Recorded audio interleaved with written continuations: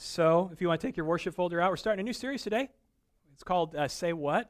If you've ever read some of the teachings of Jesus in the Bible and been like, what in the world is he saying? I don't understand this. Or if you've been like kind of shocked by some of the things that Jesus taught, this series is for you. We're going to look over through the month of June.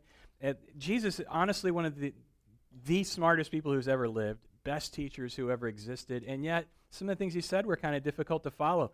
Let me just give you a few examples. If you're newer to church and faith, maybe some of this will be new to you. Some of you have been around a while. These are things you've read and maybe scratch your head about. For example, Jesus once taught, if your right hand causes you to sin, what did he say you should do to it?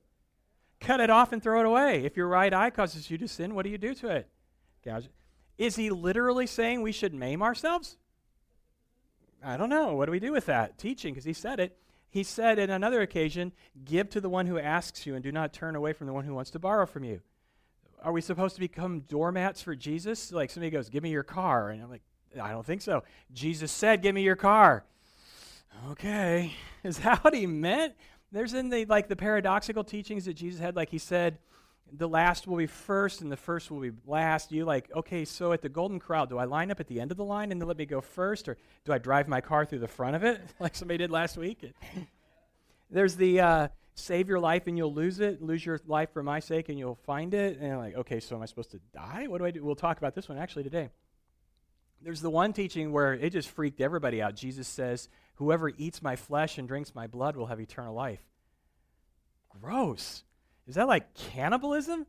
Jesus actually taught this. There's another time, and I know that if you've got any familiarity with the Bible at all, you've worried about this. Jesus says every sin that everybody's committed can be forgiven except for one sin, blasphemy of the Holy Spirit. You sin against the Holy Spirit, that is not pardonable. Have you ever worried that you may have committed the unpardonable sin? Jesus talked about that. I'll be transparent with you. My own experience of the Bible, growing up, reading the Bible, reading Jesus, I didn't understand a lot of it. I just didn't get it. I've studied the Bible for years now. I've got a lot of education behind me. There are still moments when I study Jesus and I go, I'm not sure I understand what you're asking me to do. So if you've had that experience, I'm just telling you, I'm with you. And so are a whole lot of other people. But we're going to try to endeavor in this series to unlock what Jesus meant so we can act on it. So one of the things that makes Jesus hard to understand are just some barriers that just naturally exist. For example, when Jesus taught, he actually didn't speak in English. You know that. He spoke in Aramaic. So his earliest disciples, when they heard him teach, they heard him speak in their native language, Aramaic. The gospel writers then translated that into Greek because while some people spoke Aramaic, everybody in the whole world of their time spoke Greek. It was like the English of their day. So then now we've taken the Greek manuscripts and we've translated them into English, so there's like 3 levels of separation between us and Jesus, so that's a kind of a barrier. Then you've got the fact that Jesus was talking 2,000 years ago in an entirely different culture. Things have changed a lot in 2,000 years. The audience would have taken some things for granted that he said that we just don't even see. Like when I teach, I try to pull in examples and analogies that we can all relate to. I want to try to get everybody in the room here on the same page, and we got such a wide range of ages, so it's sometimes hard to do. Like some of you, like if I were to use an analogy and I said, well, it was just like that, cha-chung, cha-chung, cha-chung. How many of you know what I'm doing when I say cha-chung, cha-chung? A few of you do. So here's the thing. If you are a child of the 80s or 70s or before, you know what cha-chung, cha-chung is. And if you're like younger than that, you're like, I have no idea what it is. So before photocopiers were prevalent, when teachers want to make handouts for class, they used the mimeograph machine right here on the screen. Some of them were hand cranked, some of them were electric. How many of you remember, you'll give away your age, how many of you remember what the paper smelled like? Oh, yeah, right? So there's just one example. This is just 25 years ago, and I do cha-ching, cha-ching, and I leave half the room out. Imagine things that Jesus talked about from 2,000 years ago that leaves all of us out. We're like, I don't even know what he's talking about. And everybody who was listening to him like, I know exactly what he's talking about. So we got that barrier. Here's the thing, though. Not all of Jesus' teachings are hard to understand because of that. Some of Jesus' teachings are just hard because we know exactly what he's saying and we just don't want to do it. Been there? I think Mark Twain probably speaks for all of us when he said, it ain't the parts of the Bible I don't understand that bother me. It's the parts that I do understand. Right?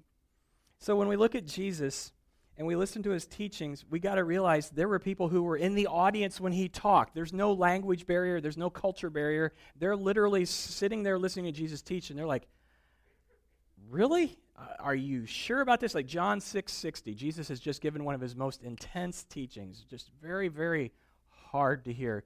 And John 6:60, here's the response of the crowd. Many of the disciples said, this is very hard to understand. How can anyone accept it? And here's what happened, verse 66. Because of what Jesus said, many of his disciples turned their backs on him and stopped following him. They're like just left.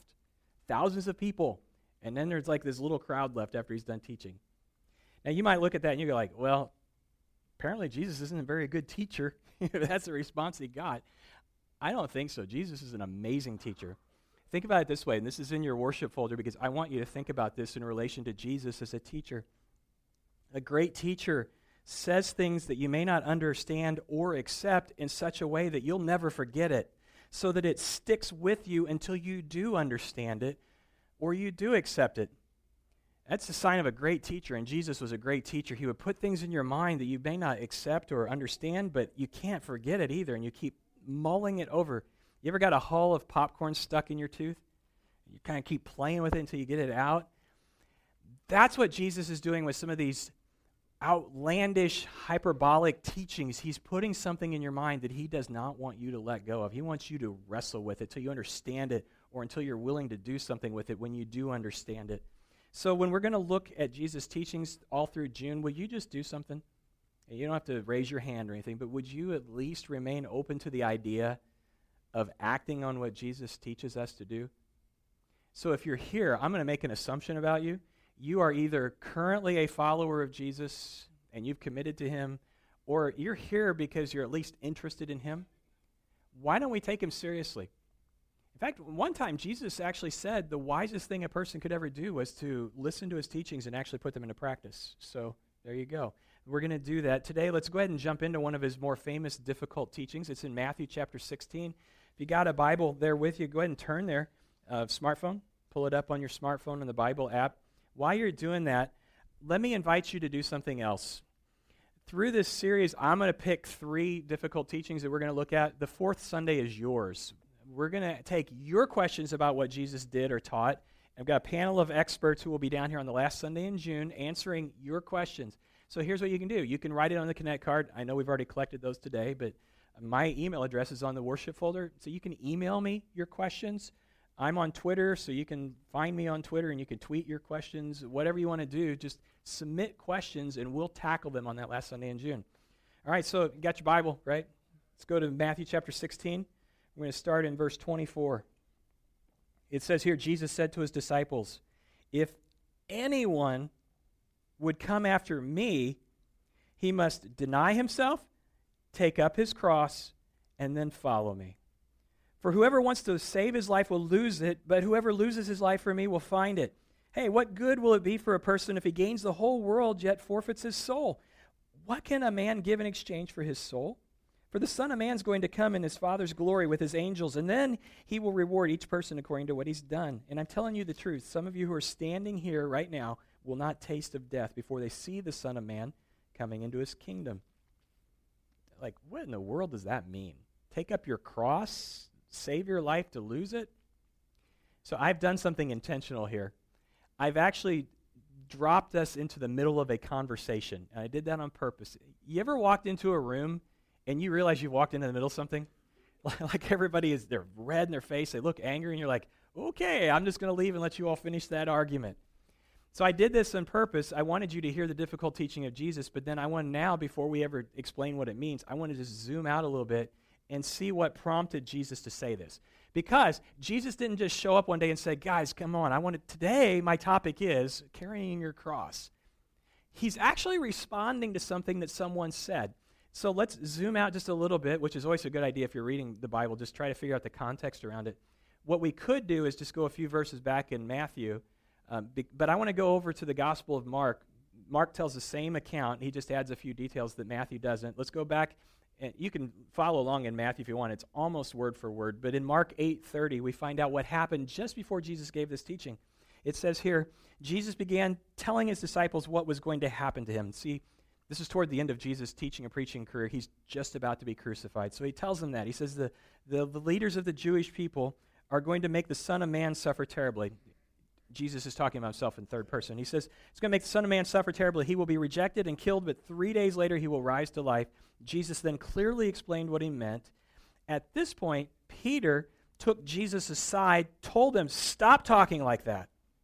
And then Jesus turned and he saw the other disciples. Apparently he realizes all the other disciples are listening to what Peter's doing here. And he turns to Peter and he says, Satan, get away from me. You're thinking like everyone else and not like God.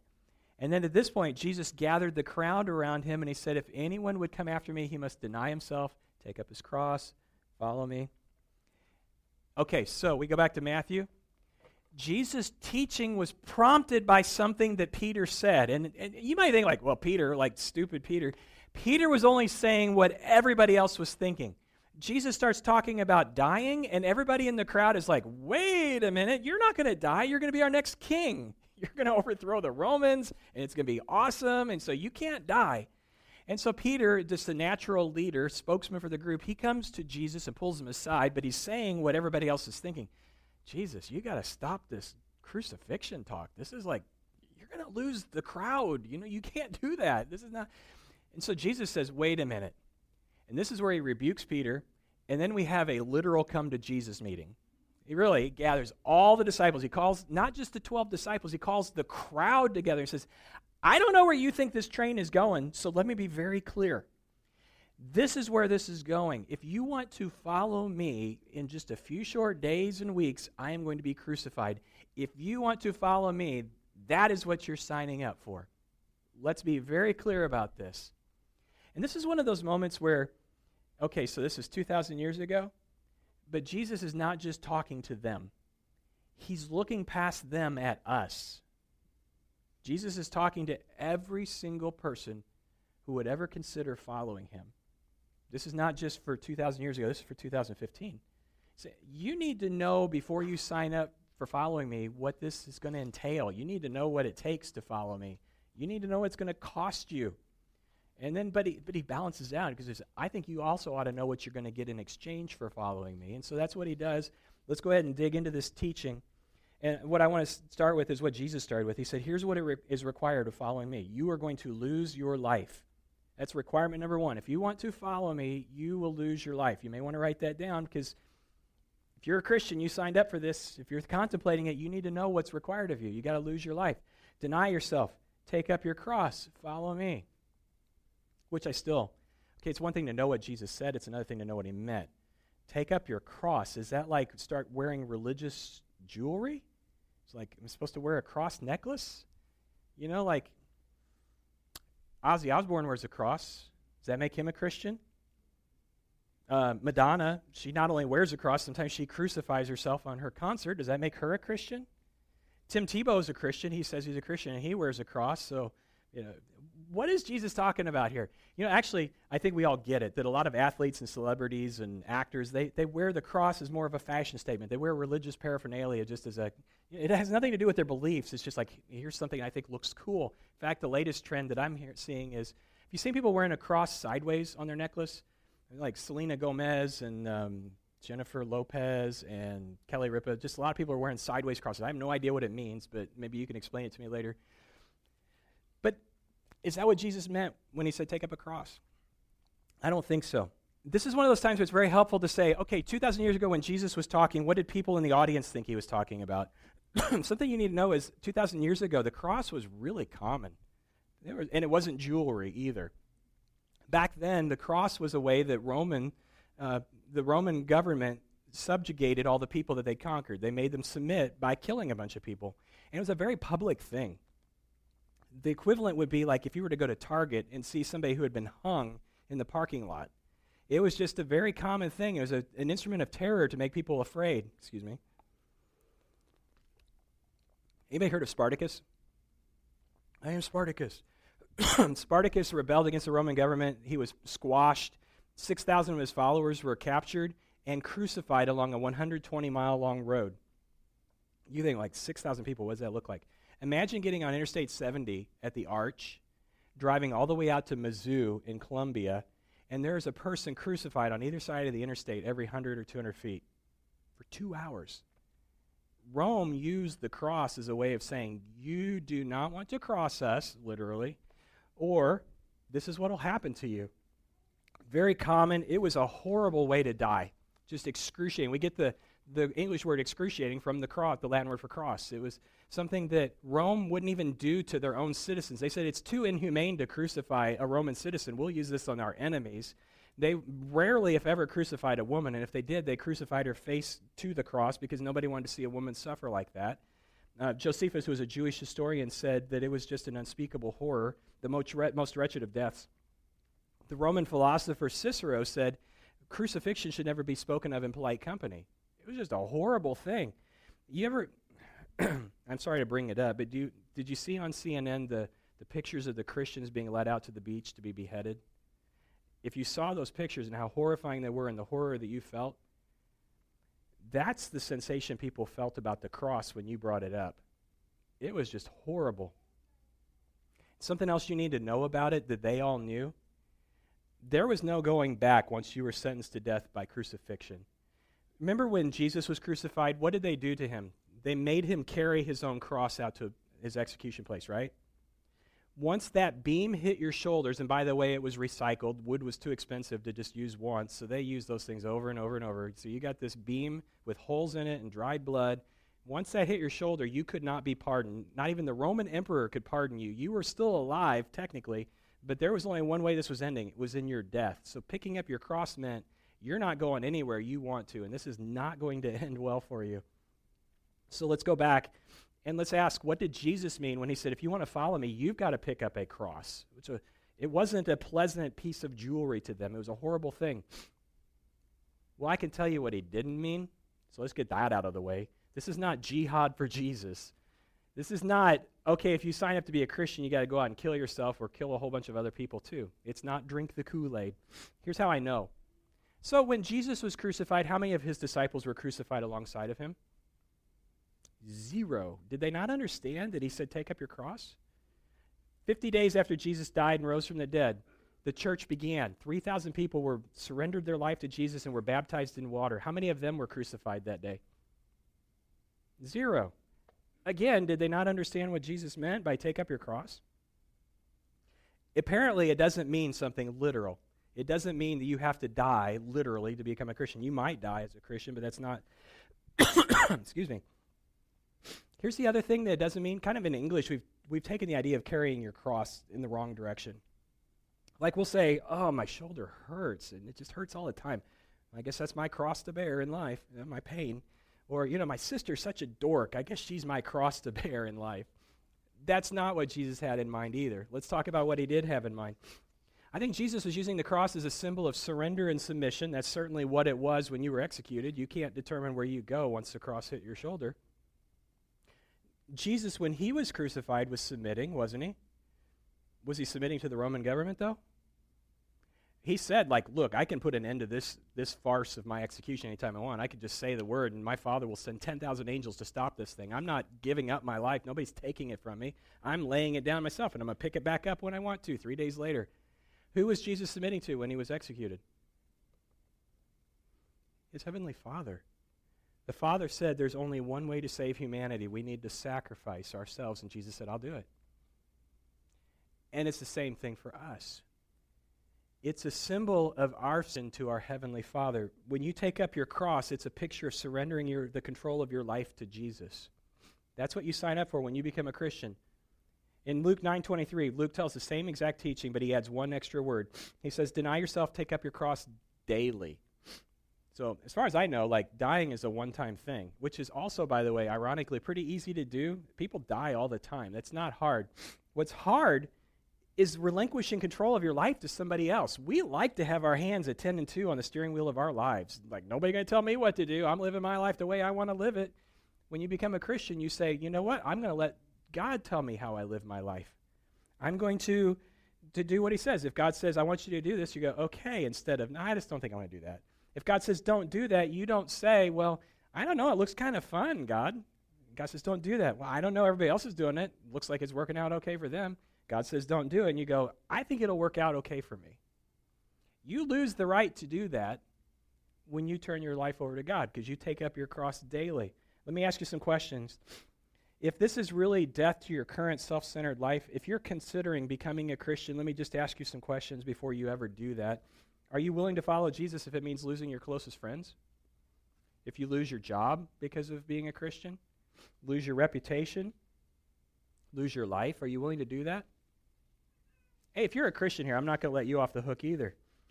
Are you ignoring God's will in some area of your life right now? You're sitting here, and you know that God wants you to do something, and you're not doing it.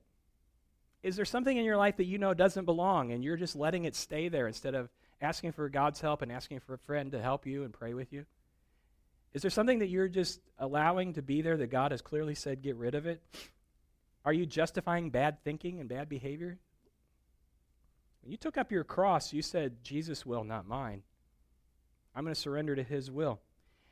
Great way to know if you've actually done this. Dallas Willard says this. He says, being dead to yourself is the condition where the mere fact that you don't get what you want doesn't surprise you, and it doesn't offend you, and it certainly doesn't have any control over you. Just think of the last time that you couldn't control what was happening. Did you freak out? This is what you sign up for. And here's the reason that God does this, and it's not because God's a control freak. Jesus actually points this out down in verse 26, I believe it is. He says, verse 25. He says, whoever wants to save his life will lose it, but whoever loses his life for me will find it. What he's saying is, you're not losing anything by giving up your current life. Your current life is doomed. If you continue to hang on to your life and you keep your hands on the steering wheel, you're hanging on to something that's not going to end well. Why not trade that in for something that is going to end well? And what Jesus is saying is, I want to give you true life, new life, but you can't have the new life until you give up the old life. You can't have my things until you relinquish control to me. You can't be in Detroit and Destin at the same time. You have to choose one or the other. Any of you ever seen Restaurant Impossible? It's a show on Food Network. It's actually pretty good. Chef Robert Irvine goes into these struggling restaurants, and he tries to figure out what's wrong with them, and he offers them a makeover, but he also says, you got to start doing things my way. And invariably what he does is he comes into these struggling restaurants. He first of all sits down and orders their food, and either retches when he tries to eat it, or he retches when he goes back into the kitchen and sees how nasty it is. And then he sits down with the owners, and he's like, things have got to change. And invariably, they fight him. Like, what are you doing? It's obvious what you're doing now is not working, and yet you're going to tell him that you know better? Like, if it was working, he wouldn't be here. What he's saying is, I'm going to give you a new restaurant, but it doesn't matter if I give you a new restaurant. If you keep doing things the same old way, you're still going to be losing money and going out of business. You have to give up the old to embrace the new. Jesus is saying the same thing to us. If your life is working so good, then why is it that you're seeking me for help? And it's not when we're in our most honest moments. And so it's so ironic. How many times have you ever thought, like, God, I need your help with this? But then when God comes through, you're like, okay, now I'm good now. Thank you.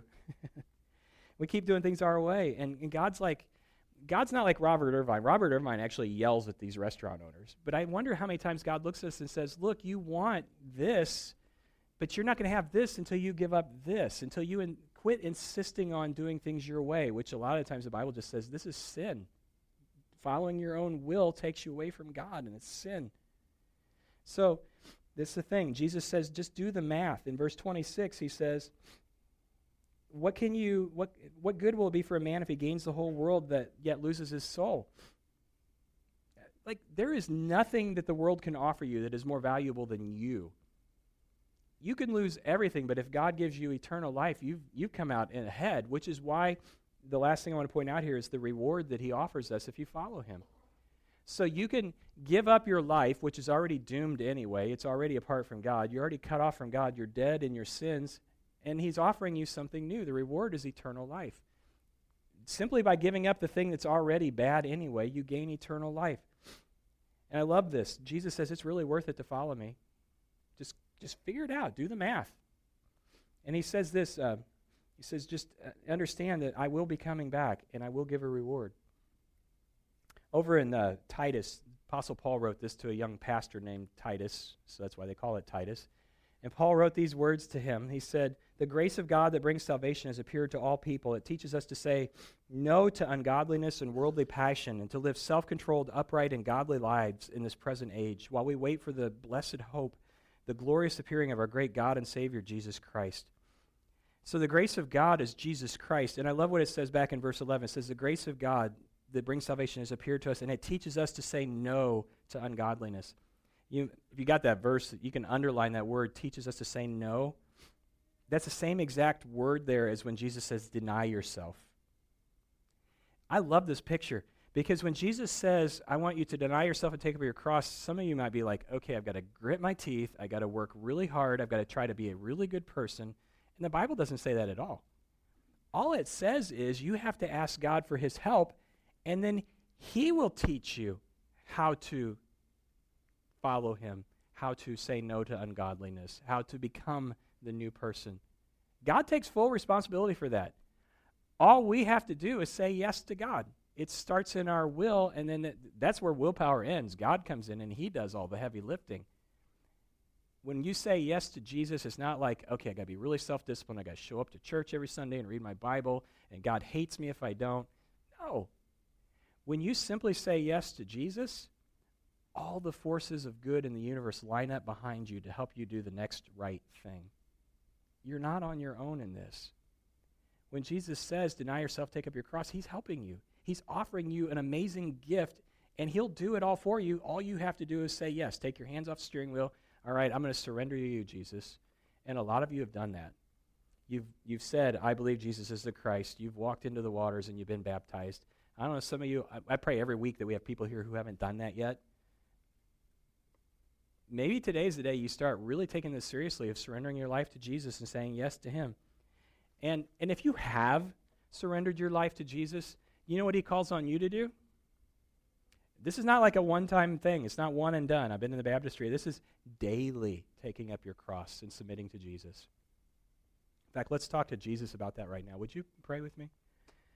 Father, thank you for sending Jesus, and help us to just obey his teaching, to take him seriously and to actually ask for your help to do these things.